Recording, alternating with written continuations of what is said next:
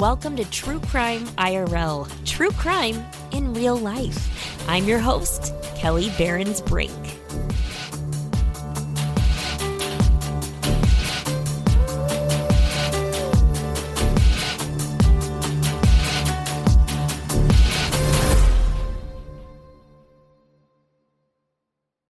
All right. Okay. Boy, this looks good. I like the Zoom. Yeah. It's good. Yeah. Okay. So Willis Morgan, thank you for joining me today. We're going to talk a little bit. Actually, you're going to be interjecting some thoughts into my Jeffrey Dahmer episode that I'm going to be doing here pretty soon. And you shared with me some information that I did not know about Jeffrey Dahmer and one of his potential victims from the past. First off, I would like you to tell me a little bit about yourself, your background with this case and everything. Just introduce my listeners to you. Okay. Well, as you said, my name's Willis Morgan. I'm originally from New York. I graduated from a small town at the end of Long Island. I graduated from Belport High School. After high school, I went to Suffolk County Community College for a short time. And then after that, I joined the United States Air Force as a police officer. Okay. Oh, nice. All right. While I was in the military, my parents had moved down to South Florida, Miami. And so when I was discharged from the Air Force, I had also come down to South Florida. That's how I ended up down here. And that was in 1972. And I took a job with the Miami Herald, the largest newspaper in Florida. Yes, it is. And back then, when I started working, we were working a 4-day work week, which was 40 hours a week, but 10-hour shifts, 4 days a week. My off days in 1981 were Sunday, Monday, and Tuesday. So Monday was my middle day off. And on July 27th, 1981, I decided to have lunch at the Hollywood Mall because there was a deli in there, which was called the Hollywood Mall Deli, but it was actually affectionately called, I should say, the German Deli because it was primarily German. So I went there. I wanted to have a pastrami sandwich on rye with my German potatoes. Not that I'm German. Well, German potatoes are delicious. They are. So I went there to have lunch. And then while I was in the mall, I decided to stop off in Radio Shack first. And I had an encounter in Radio Shack that was so bizarre that I never made it to the deli. This guy approached me and he was trying to start a conversation with me. I had no idea who he was. How old were you at this time? I don't want to do the math, but at that time I was 34 in 1981. I'm going on 75 now. Yeah. So I was 34 and this guy looked like about 20 years old. That was the age I gave when I went to the police. In my description, I told him 20. Years later, I would find out he was actually 21. So I was only off by 1 year. He was disheveled, reeking of alcohol, and just very bizarre because he was trying to smile, but he had this dead dull look in his eyes. And he was trying to be friendly. After I wouldn't respond to him, it became even more bizarre, so bizarre that when he finally stomped out of the Radio Shack, to keep the encounter short, I knew somebody was going to be in trouble. I actually knew it. I had that gut instinct in me because of the way he had approached me. Right. But I never thought a 6-year-old kid would be in trouble. My thinking at the time was that he was going to approach somebody maybe around my age, an adult, maybe, anywhere from 20 to 30, whatever, and there would be words exchanged, maybe a shoving match or a fight. My thinking was somebody might need help or maybe a witness or something. So I was watching him. I actually watched him turn into Sears and go all the way to the back of Sears to the toy department. I saw him walk into the toy department. I stood there for a minute wondering what this guy was doing in the toy department. Yeah. But my thinking was, I know toy departments are where kids play on those video games. Yeah. Again, this was 1981. Yep. So my thinking then was that this guy who was about 20 was probably playing the video games himself. And I wasn't going to stand there all day. So I turned around and left. And in fact, to show you how bizarre that encounter was, even before I actually exited the mall, I turned around and looked to make sure this guy didn't follow me back because I didn't want to have an encounter out in the parking lot. Yeah, he made that much of an impression on you that you knew. He did. He was dangerous. Yeah. Yeah. And I went home. It was that very same evening. I was in the kitchen. I had the TV on to one of the local news stations. I don't remember which station it was now, but it was one of the local news stations. And I was making a sandwich in the kitchen. And I hear on the TV in the living room something about a missing child. And then I'm hearing Hollywood Ball. And I'm thinking, Hollywood Mall. That's where I was this afternoon. Yep. And then I hear them mention Sears and then the toy department and then the time of the day. And I'm thinking, oh my God, that guy did it. Mm-hmm. It had to be that guy. I knew it had to be that guy. I mean, I didn't follow him all the way to the toy department for nothing. Right. But I just didn't know who this guy was. He never told me his name. Mm-hmm. So I would never know who he was until 10 years later. Yes. In the meantime, the Hollywood police chief were going after the Walsh's house guest, James Campbell. Mm-hmm. In spite of the fact that witnesses were coming forward, they made a composite that looked nothing like James Campbell. Mm-hmm. They saw a kid being tossed into a blue van, multiple witnesses. One witness even gave them a partial tag number, mm-hmm. but they were discounting everybody. They were so zeroed in on James Campbell. In fact, they were so zeroed in, some of these other attempted abductions, like the one in South Beach, Plantation, Deerfield Beach, and then there was one in Riviera Beach as well. The one in Riviera Beach was 2 weeks before Adam. Okay. Exactly 2 weeks. It was on a Monday. July 13th. Keep in mind, Adam was July 27th on a Monday. Wow. Okay, this was in a Twin City mall, another mall with another Sears. This abduction happened where? The toy department. At the same time of day by a white male with a blue van. Mm. They made composites. Now, when Adam was abducted, the police chief from Riviera Beach, which is just north of West Palm Beach, called the Hollywood Police Department and told them, hey, we think our case is related. Everything is matching. Including the composites. It had to be. Yeah. Hollywood even sent 2 detectives up to West Palm Beach to investigate. In their investigation, they dismissed the police chief. They dismissed all the witnesses and the composites. Even though they matched the composites from the Hollywood Mall, they dismissed them. You know why? They didn't look like James Campbell. And he didn't have a blue van. So they dismissed them, even though it matched the Hollywood Mall. In fact, what they did, the witness from the Hollywood Mall, his name is Timothy Pottenberg, that made the original Bolo, to be on the lookout for the blue van mm-hmm. and the composite, because it was they had that on the dashboard of every police car, had that composite with the description of the vehicle. Yeah. And they accused Timothy of seeing 2 weeks earlier the Twin City Mall incident on TV and making his composite look like that one to match that. And so that's why they discounted it. Instead of discounting James Campbell, they're discounting witnesses from multiple locations of attempted abductions. Adam may have been the only successful abduction because the kid in the Twin City Mall was 10 years old. And most of these other locations were like 10 years old, 10, 11 years old. Adam was 6. Yeah, they all got away except for Adam. Mm-hmm. Adam was unable to get away.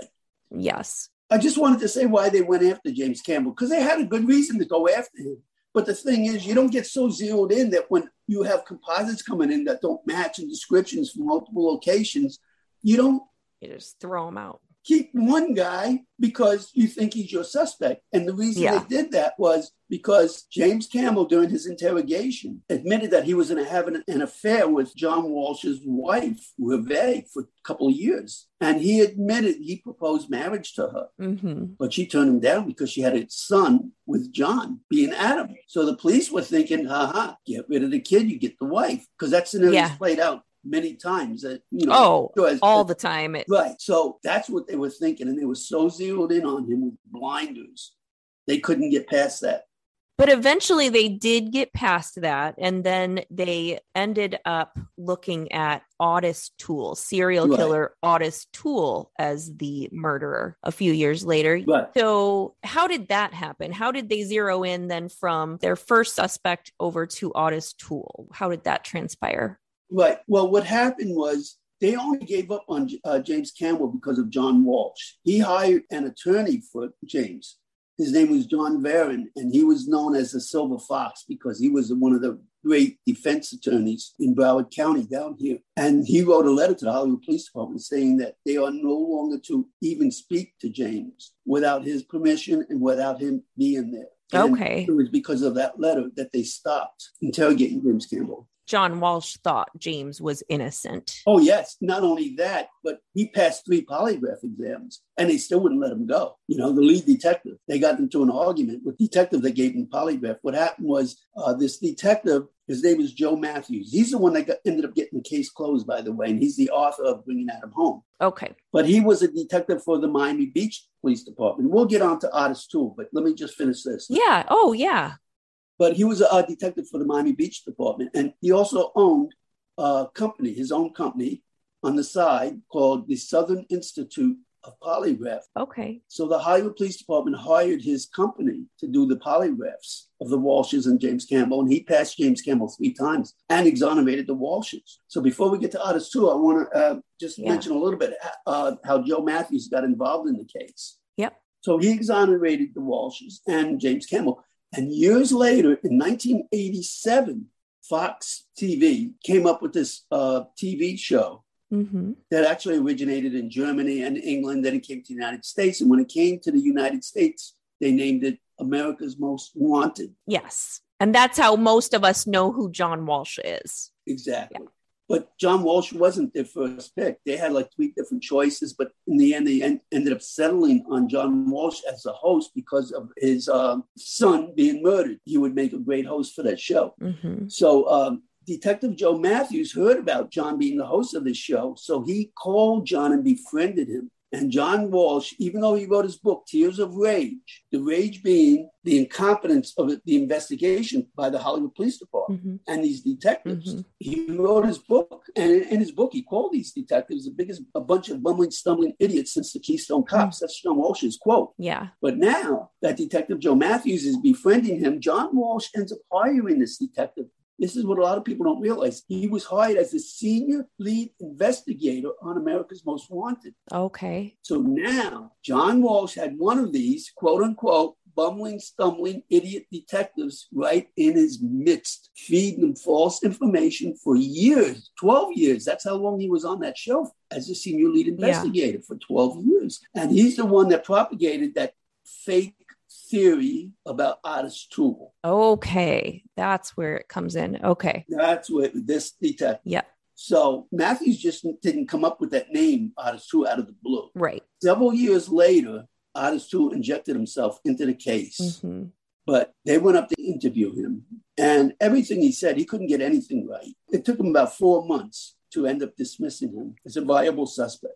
But in the meantime, other police departments were also having him as a suspect because he was claiming to hundreds of murders all over the United States. Yeah, he did. He claimed that he was a part of many murders as a serial killer, and he was a liar. He didn't do those yet. Yeah. He was a serial confessor. Yes. Right. Police departments across the United States started dismissing him because his timelines were clashing. He committed a murder the same day in New Jersey, the same day he committed one in California, Right. They were all having to dismiss him. Some of them even closed cases, had to reopen them. Wow. This is how incompetent cops can be sometimes when they have such a great desire to close cases, Very true. Yes. So Artist Tool injected him into the case, and they ended up dismissing him after a couple months, 4 months, I think it was about. In 2007, Reve Walsh told John that she wanted to have the case closed. So she wanted to get a detective that could investigate the case and have it closed. So they called Joe Matthews. They remembered him. So they asked him if he could do it. He did what the Walshes wanted. He closed the case. Okay. But he closed it on an innocent man just to have it closed. That's not right. Right. Right. In 2008, the police chief closed the case. Blaming it on Artist Tool. Blaming it on Artist Tool. Right. Gotcha. And when he closed that case, Matthews, after he closed the case, wrote his book based on his manuscript that he gave to the police chief. Okay. He gave this, I think it was like a 400-page manuscript that he named after himself, of course. And it was called the Matthews Report. Matthews claimed he wanted that report to be used as an instruction manual for police departments across the United States on how to solve cold cases. Yeah. But yet when I filed a lawsuit against him, all of a sudden you can't find that manuscript anywhere. Oh, wow. Except for his book, which is based on that manuscript. That's as close as you're going to get. In that book, you will not hear the name of not any of the witnesses. Yet Matthews claims he's called every single living witness. My name nor any other witness's name is not in his book. Okay. Right. The only witnesses he has are Artist Tool's cellmates who claim, everybody in prison knows he did it. which is not evidence. Right. So you were an actual witness in the police. Well, I didn't write a statement. Yeah. Right. You gave. But I did go to the police in 1981. All right. But they completely dismissed me. Did they? Okay. They practically kicked me out. I felt like a jerk for even wasting my time going there. The police officer I talked to was very nasty, very condescending, and he asked me if I had a receipt to prove I was there. Like, he made me feel like I was just there for attention and making this up. Yeah. And then he asked me if I got the tag number of the vehicle, and I tried to explain to him about the Radio Shack. And I never went outside. This was in Radio Shack, this encounter, and I saw him walk into the toy department. And then he dismissed me with, yeah, okay, if we need you, we'll call you. Yeah. And I left. They never did call you. They never called me. But days later, that's when those composites started coming out. And I knew when I saw the composite from Timothy Pottenberg's composite from the Hollywood Mall, I knew that whoever made that composite, because I didn't know Timothy at the time, whoever made the composite saw the same guy I saw. Because I didn't think I could make it any better. Yeah. It's about as close as you're going to get at considering what a composite is. It's made after the fact. Yeah, it's made by a witness describing to a composite artist that has to draw the composite that never seen the suspect. So you're not going to get a perfect likeness, but it was a close enough likeness that I knew. And my thinking was, well, I could make a better composite. So at least now they have their composite. There's nothing more I have to offer. So then I didn't even bother trying to call them back. And, of course, what they say about hindsight being 20/20, if I had to do it over again, I would have called him back, and I would have insisted on speaking to some other detective other than the one I talked to when I first went there, who was so nasty and condescending. Yeah. And maybe I could have made a little headway, but I didn't. I just let it go. And it was like, but I was, like I said, I was working for a newspaper. So I was reading and keeping up on the case. And I kept reading about how they were going after James Campbell. And my thinking was, well, if they ever charge this guy, I would come to his aid. Because I know he didn't have anything to do with it, because it was the guy that I encountered. They say, Kelly, there's no coincidences in murder. Yep. So how could it be anyone else other than the guy that I had that bizarre encounter, so bizarre that I followed him to the toy department? Right. How can it be anybody else that was there on the same day, the same time, the same location Adam was abducted from, other than that strange person I saw walking in there? Right.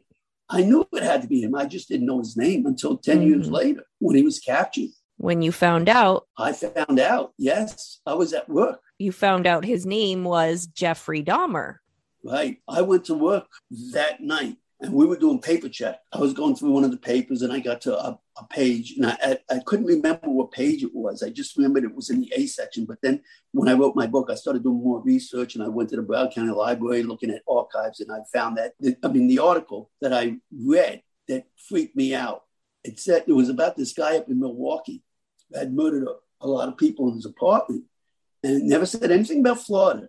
But when I saw that composite in that article, I knew. I started freaking out. I was talking out loud. I mean, I was saying, this is the guy I saw in the mall. And everybody kept asking me, Willis, what are you talking about? And I was telling them, this is the guy that was at the mall the day I went there when Adam was abducted.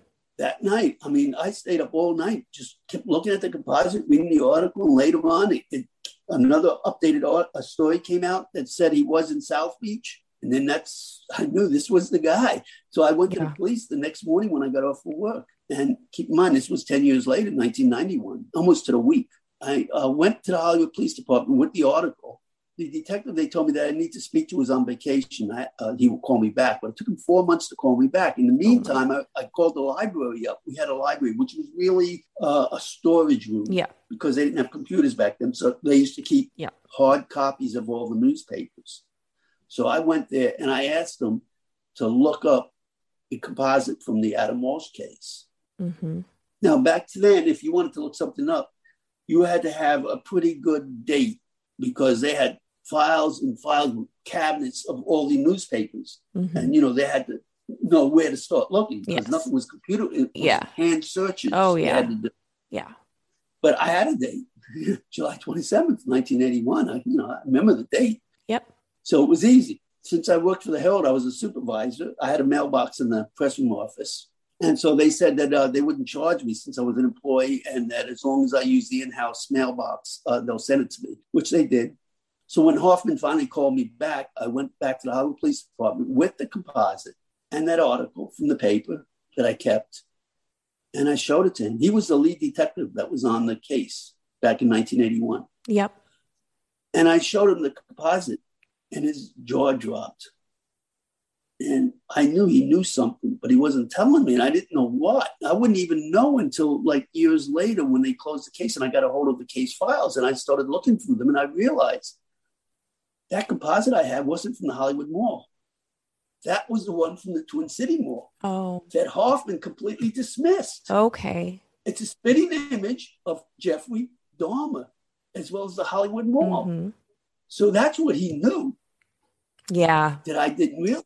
Yeah. And he went into full cover-up mode. Of course. I believe it was at that moment when I went in there and showed him that composite.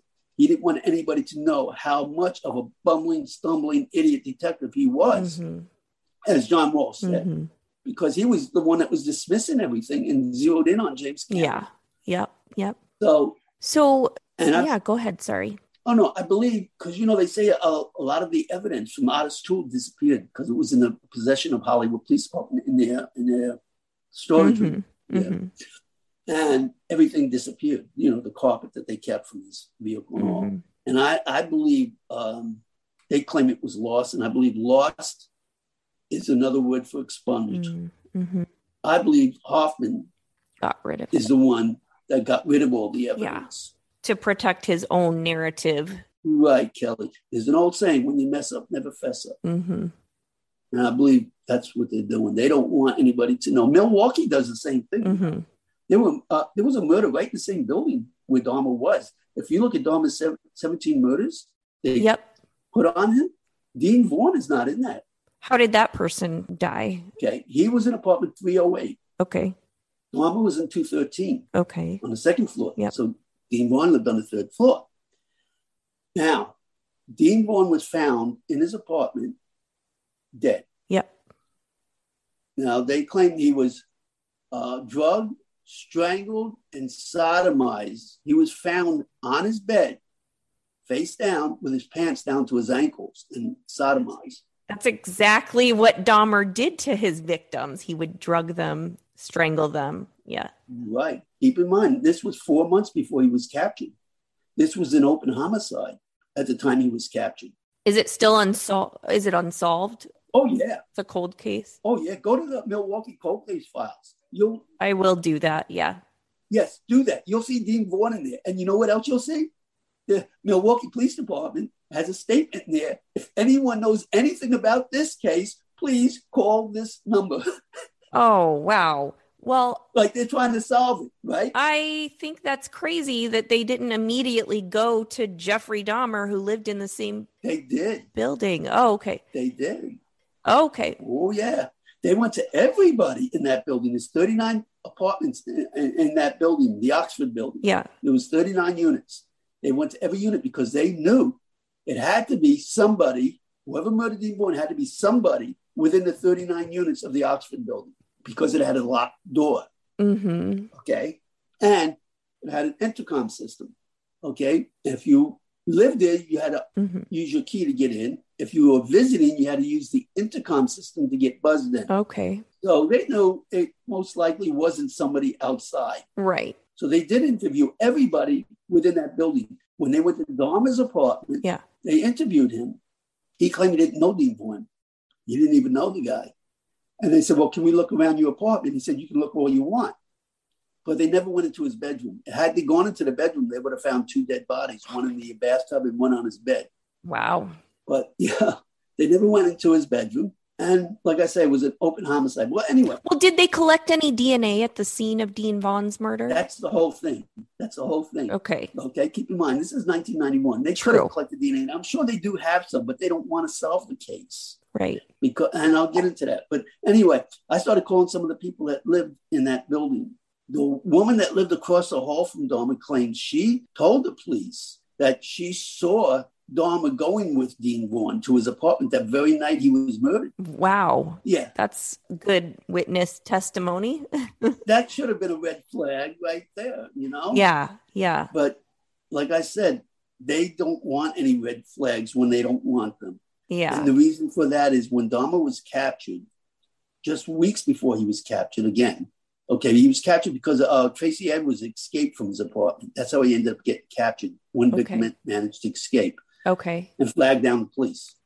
But weeks before that, there was another kid that escaped. He was a 13-year-old child. Wow. A low Asian kid that escaped.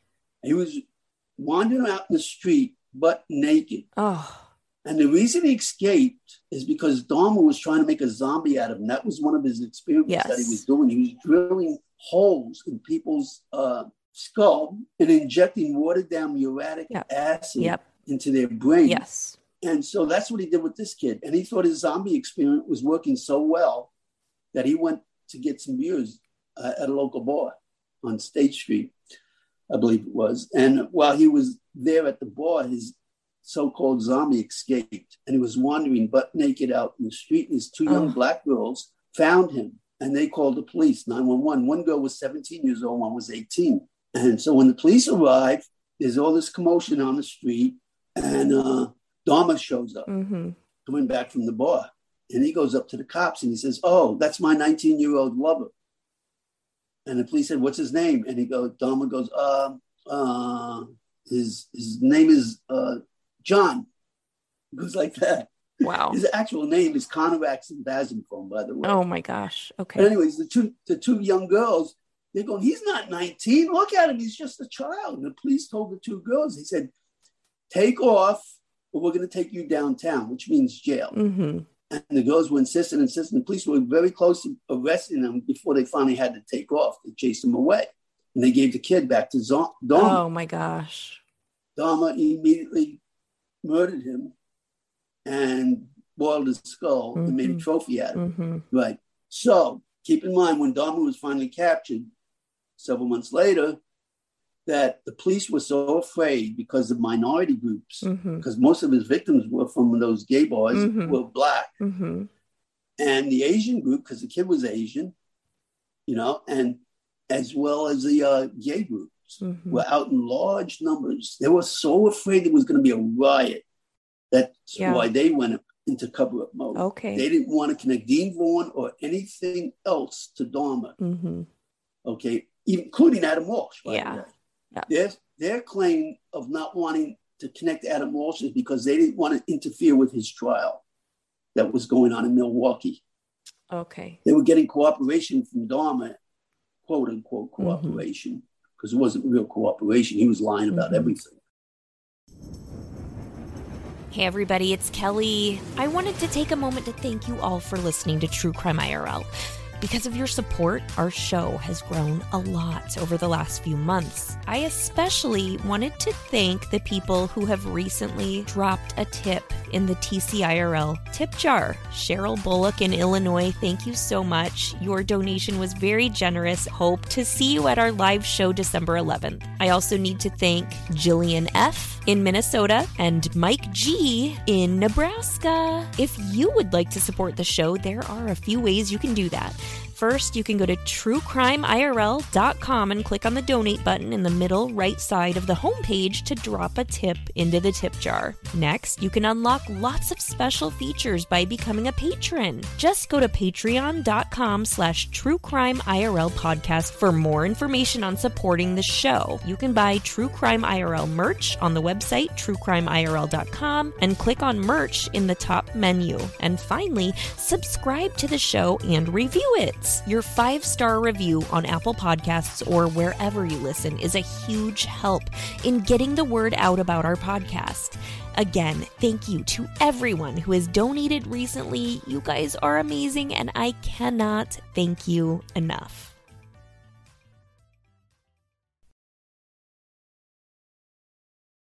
And they didn't want to disturb that cooperation. Gotcha. So that's why they were covering up the Adam Walsh case and Dean Vaughn. And many things, because they didn't want riots, because they, the black community felt like they listened to the white guy, Dahmer, over the two black girls because they were minorities. Well, I'm sure that had a lot to do. I mean, that is what happened. Yeah. And that is the case. Oh, it did. Yes. It did. Yeah. And that's why they were afraid there would be riots. You know? Wow. Yeah. But anyway, they went into full cover-up mode, and they refused to even make the connection to Adam Walsh, even though when he was captured, Jeffrey Dahmer, his father, Lionel, called America's Most Wanted and told John, wow, he thinks his son murdered Adam because he knew Jeffrey Dahmer was living in Miami. Yep. Because when Jeffrey Dahmer was discharged from the Army, just like when I was in the Air Force, when you get discharged, you can get a voucher that you take to the airport. Yep. And you can trade it in for a ticket to anywhere you want to go in the United States, a one-way ticket. It's just a one-way, anywhere. So Dahmer chose Miami. Yes, he did. Yep. And I didn't know that before I started researching this case. I just thought, he was in Milwaukee most of his life. That's what I thought. But he really traveled all around. I'll bet I know why you thought that. That's kind of what the media has focused on. Exactly. Yep. Because I bought, when Dahmer was first captured, I was buying the Milwaukee Cannibal, the Milwaukee, every book that came out on Jeffrey Dahmer, I was buying them. And I was so incensed because none of them mentioned Miami. Some of them mentioned one sentence on Germany. He went to Germany, didn't work out. He went back to Ohio. Right. That's it. Yeah. That's it. He was down here for 6 months. I mean, plenty of time to have killed a lot of people. And I'm sure there are a lot of victims that are unaccounted for beyond his 17 that we know about. I'm sure there are a lot more than that. I can give you one more here in Miami. Yeah. Right? Sure. Okay. When Jeffrey came to Miami, he worked his way over to Miami Beach. Okay. And then he had I estimated it, about $800 and something back in 1981 dollars, which was, an okay amount. Yeah. But it doesn't last long. Right. So he was renting hotel rooms by the night. He was drinking his money up, and then he ran out. So he started dumpster diving.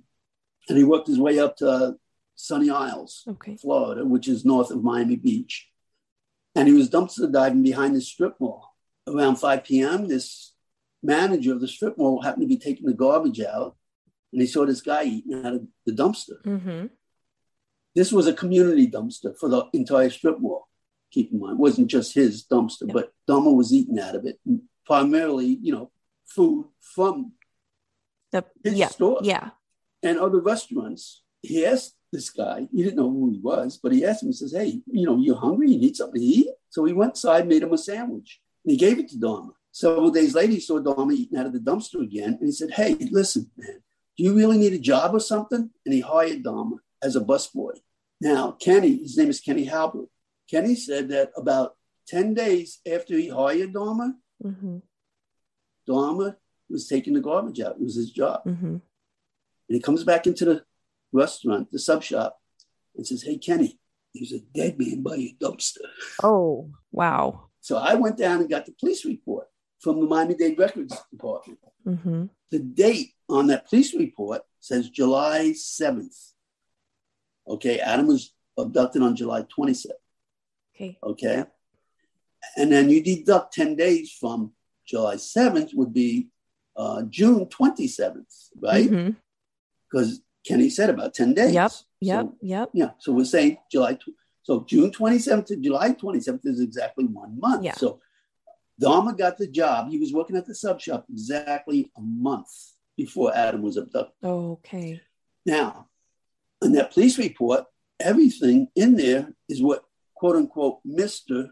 Jeffrey Dahmer says, because they keep calling him Mr. Jeffrey Dahmer. Oh. He was a witness. Okay. So what happened was when he told Kenny there's a dead man by his dumpster. So what does Kenny do? Naturally, he goes out to look. Yeah. And he sees there's a dead man there. So he goes back inside, calls the police. Keep in mind, 1981, there's no cell phones. So he goes back inside, he calls the police. The police come. Now, the first thing the police ask Kenny is what? Who found the body? Yes. Yep. They always want to know that. So he says, oh, my busboy. He says, well, get him out here. We need to speak to him. That's how Jeffrey Dahmer got his name all over this police report. And I did a video trailer on that. If you go to my website, frustratedwitness.com and go to the meter room link, you can watch that video with the police report. Okay. All right. This is an old time police report. Yep. You know, it's a standard form that's filled out by hand. Now everything's on their laptop that's in their cars. Yep. But anyway, because I contacted the police officer that made that report. Yeah. He remembered making that report. Oh, wow. And he remembered the dead guy, but he didn't remember Dahmer. He's flabbergasted to know Dahmer was the guy that was the witness that he interviewed. I wonder how long that dead body had been sitting there. Was it still warm? Did he, or, you know? Right. Yeah. Right. No, it was in full rigor mortis. And this is why the police officer remembered the dead guy. Because I asked him how he remembered. He said because he was covered in ants. Oh. And he was only 16 inches high. Okay.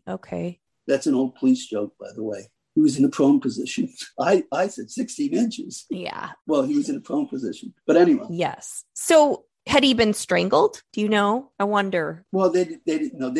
He ended up being a derelict. They only do a cursory autopsy. Okay. And according to the police report, Dahmer claimed he was drinking all the time. He was sleeping in the meter room, and he went by the name Bobby. So all the information came from Dahmer. So the autopsy report says he died of alcohol. Okay. You know, but also it said that he only had one shoe on, and the other shoe was found because since Dahmer said he was sleeping in the meter room, the police went to look in the meter room. That's where they found the other shoe. So my thinking, since the guy was in full rigor mortis and covered in ants, he wouldn't have been out by that dumpster all day long. You know, however many hours it takes you to go into full rigor mortis, 6 hours, 8 hours, whatever it is. My thinking was that he was dead in that meter room and murdered in the meter room and dragged out when Dahmer was taking the garbage. And then he went back in and told his boss, there's a dead man by the dumpster. That would make sense. And his shoe came off in the meter room. Dragging him. Yeah. Where they found the other shoe. So when I read that about that meter room right away, I knew. I said, that's it. I made a straight beeline for it because they had the address on there, 17040 Collins Avenue. I made a beeline for that store. And I went to that meter room and I took pictures of the meter room and I sent them to another writer. He was arguing because he wrote his own book, but we were going round and round about it. It took me a week to convince him that's where Adam was murdered, because I knew when somebody murders a young kid or anybody, they're going to take him to someplace they're familiar with. Yes. And that would have been someplace Dahmer would be familiar with, because like I said, he was there already working there for a month. So he would have been familiar, and he murdered somebody in that meeting room as well. So he would have been very familiar with that meeting room. So I was thinking that that's where he brought Adam. And this guy, he was telling me that, no, that had to be a dumpster feud, you know, and the guy was murdered, but it was a dumpster feud. And I said, no. He was murdered in the meter room, you know, and Adam, that's where he brought Adam. So anyways, unbeknownst to me, he went and called ABC Primetime, and they flew down here from New York, and they did a TV show. Oh, wow. And you can watch that TV show again on my website, frustratedwitness.com, on the meter room link. And so they did a TV show about the meter room, and it was narrated by Chris Cuomo, who is with CNN now. Yes. But before CNN, he was with ABC. Yep. Yeah, and he hosted the show ABC Primetime. Okay. Right. And so when they came down here with permission from the mall manager, they hired one of the best CSI experts in Florida, if not the US or even the world. She's really that good. They hired her to go into that meter room, and they pulled all the junk out of there that was in there. And then she found this blood spatter on the back wall of the meter room. Oh, wow. And I have a photo of it in my book. And again, you can go to justiceforadam.com, my other website, and you can see the photos there on the wall. Okay. And I also have it in some of my video trailers, the meter room video trailer. You can see that in a video. And she describes it as being, because she found it with luminol lighting. Okay. And she described it as being indicative of a high velocity homicidal pattern. Wow. And she even described on that show how that pattern was created. Okay. describing that there was a murder down by the floor here Mm-hmm. with heavy chopping that caused the splatter to go up the wall, Mm-hmm. which tells me that the dead man didn't have any blood on him. Right. So somebody died in that meter room. Okay. Yep. Somebody died in there. Yep. This is a high velocity homicidal pattern. Mm-hmm.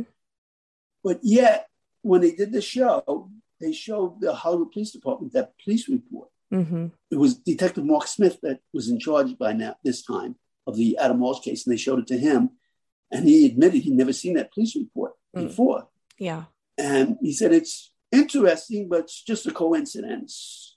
Nothing to do with Jeffrey Dahmer. He said, and they edited this part out of the TV show.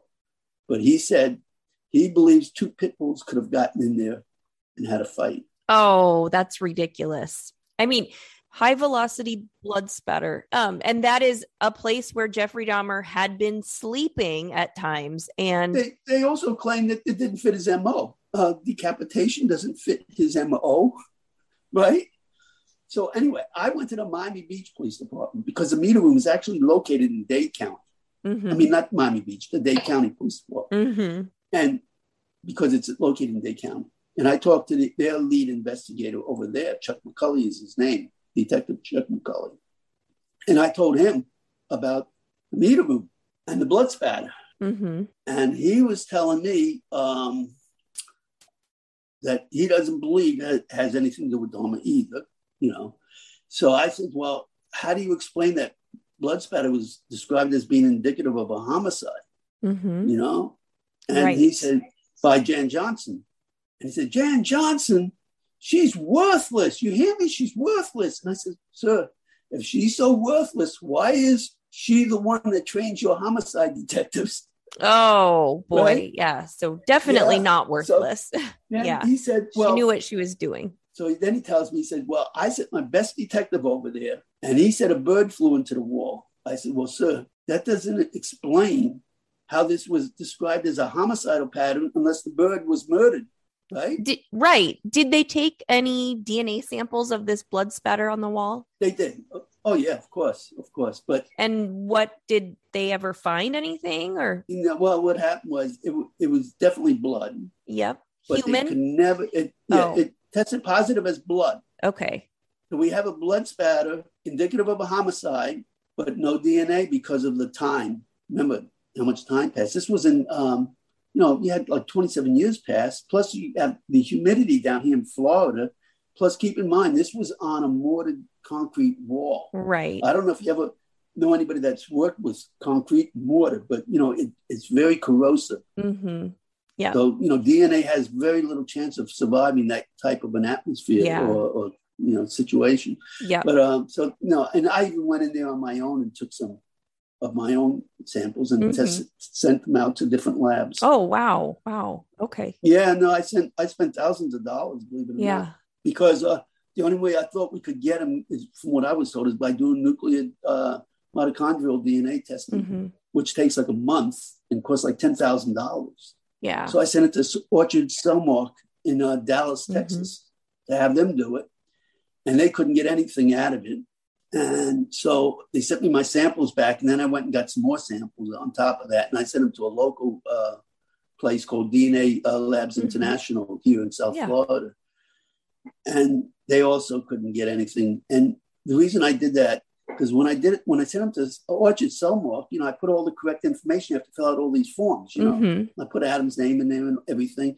And my thinking was, well, they do a lot of work with police departments. Maybe they just didn't want to find it. Yeah. So when I went to the International Cellmark DNA testing in Boca Raton, I filled out erroneous information in the police report. I kept the information that I needed to have relevant, correct. Yeah. Like, the time frame and stuff like that. Yeah. But I didn't put Adam's name down. I just put victim. Probably a good idea. I didn't lie. I just put victim. Yeah. Yeah. And some things like that. And the location, I made it far away from that. I didn't want them to know exactly what this was for. What you were doing. And And sure enough, when I went there, I saw all these plaques on the wall in the lobby from police departments all over the country. So, that may be even more leery that, yeah, they do a lot of work for police departments, of course. Mm-hmm. Yeah. But I believe the doctor when she told me that she couldn't get anything. And of course, they didn't charge me the $10,000 since they couldn't get anything. If they would have gone for full month testing, I would have had to pay that much, but it didn't. So I paid a fraction of that, fortunately. Wow. Well, not fortunately. I wish I would have paid the full amount if they could have got DNA. Well, yeah. Yes, exactly. And solved it. Yeah. But no, they couldn't get anything, which is really sad. But there's more than enough evidence to prove that it was Jeffrey Dahmer. You have so many witnesses and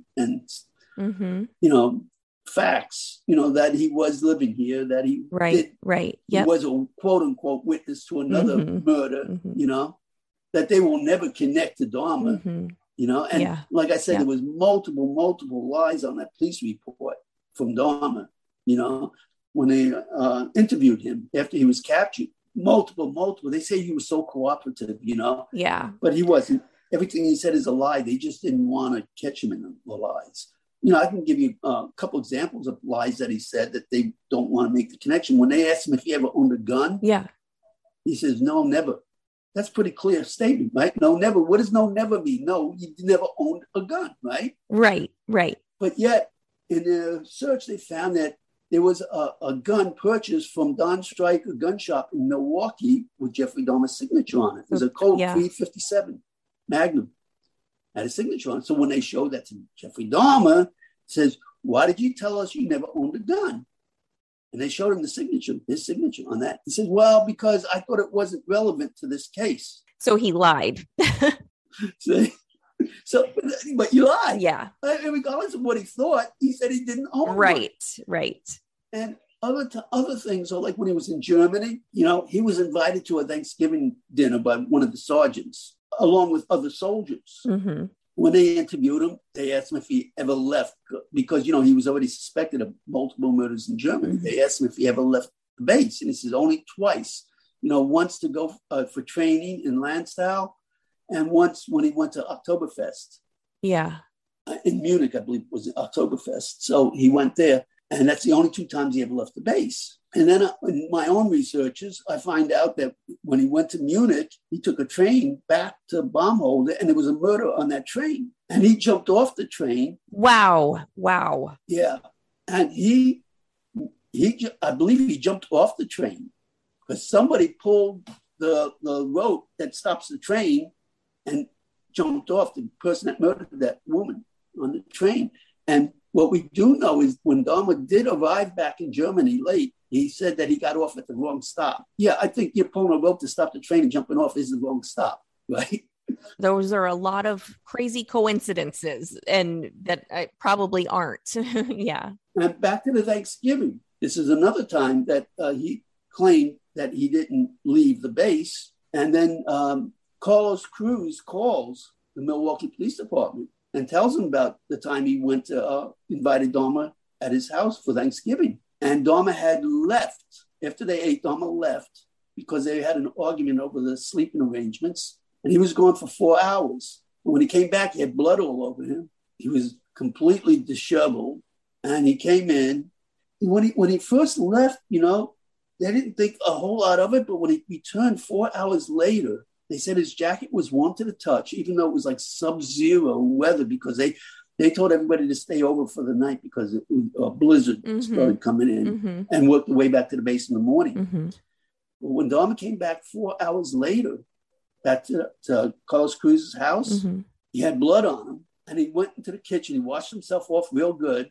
And he was just sitting at the dining table and just staring into space, according to Carlos Cruz. Carlos asked him, what's going on? What happened? And Dahmer said, I think I did something bad, but I can't talk about it. And to find out that there were 2 women murdered on that base. Wow. Nobody ever wants to talk about these things. Like I said, in Miami, that derelict, you'll never hear about that derelict. No. That was, I believe, murdered by Dahmer. Yeah.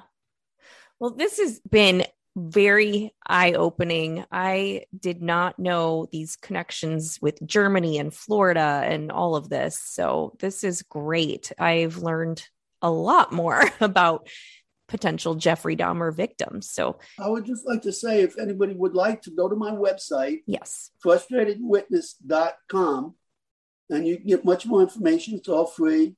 Yep. So you can watch video trailers, you can read reports, you can listen to radio shows I've done with other witnesses as well. Oh, I was going to ask that. Have you spoken with other witnesses from the mall? Oh, I've contacted most all the witnesses. Oh, wow. Okay. The ones that would talk. There's a couple that didn't want to talk, but most of the ones that wanted to talk, I've talked to them, and I've done radio shows with many of them. Okay. Wow, that's interesting. And yeah. So you can go and listen to these shows. Terry Keaton, the 10-year-old from the Riviera Beach. Now you can listen to his statements. I did with his mother as well. Mm-hmm. That incident, keep in mind, mirrors the Adam Walsh case. Yes. Okay, not just the person they saw, but the entire incident. The only difference is Reve Walsh went to the Hollywood Mall with her son to shop for a lamp, right? Yes. Ginger Keaton went to the Riviera Sears to shop for a dress. That's the only difference.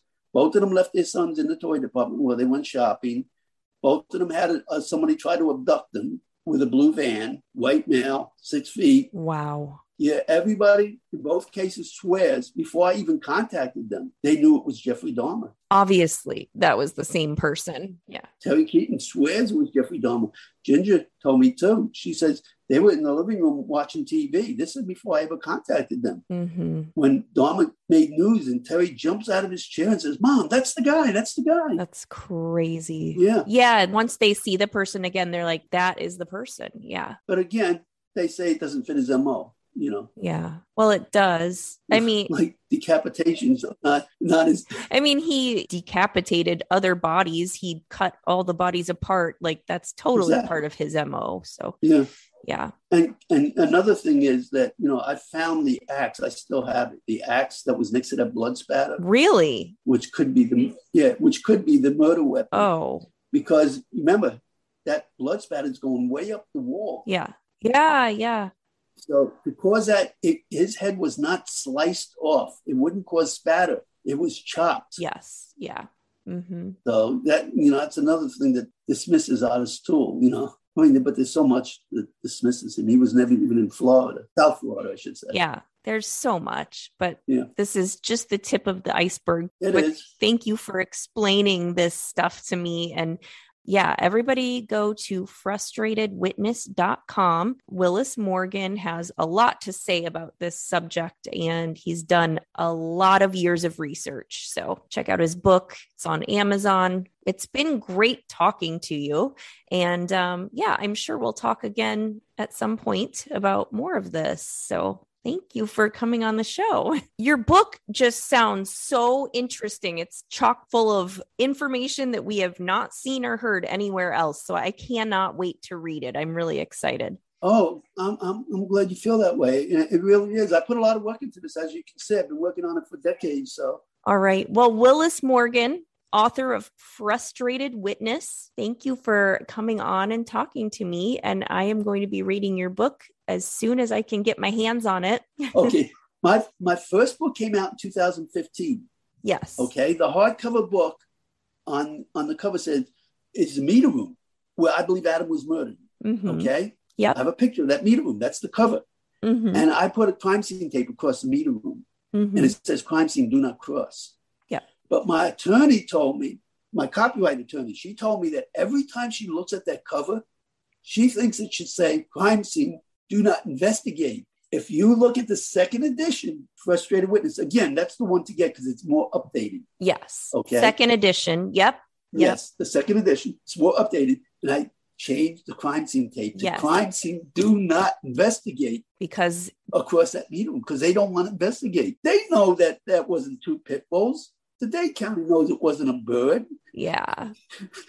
I mean, if you're going to come up with something, don't make it so ludicrous. I mean, that's insane. So if anybody buys the book, second edition, make sure. Second edition of Frustrated Witness.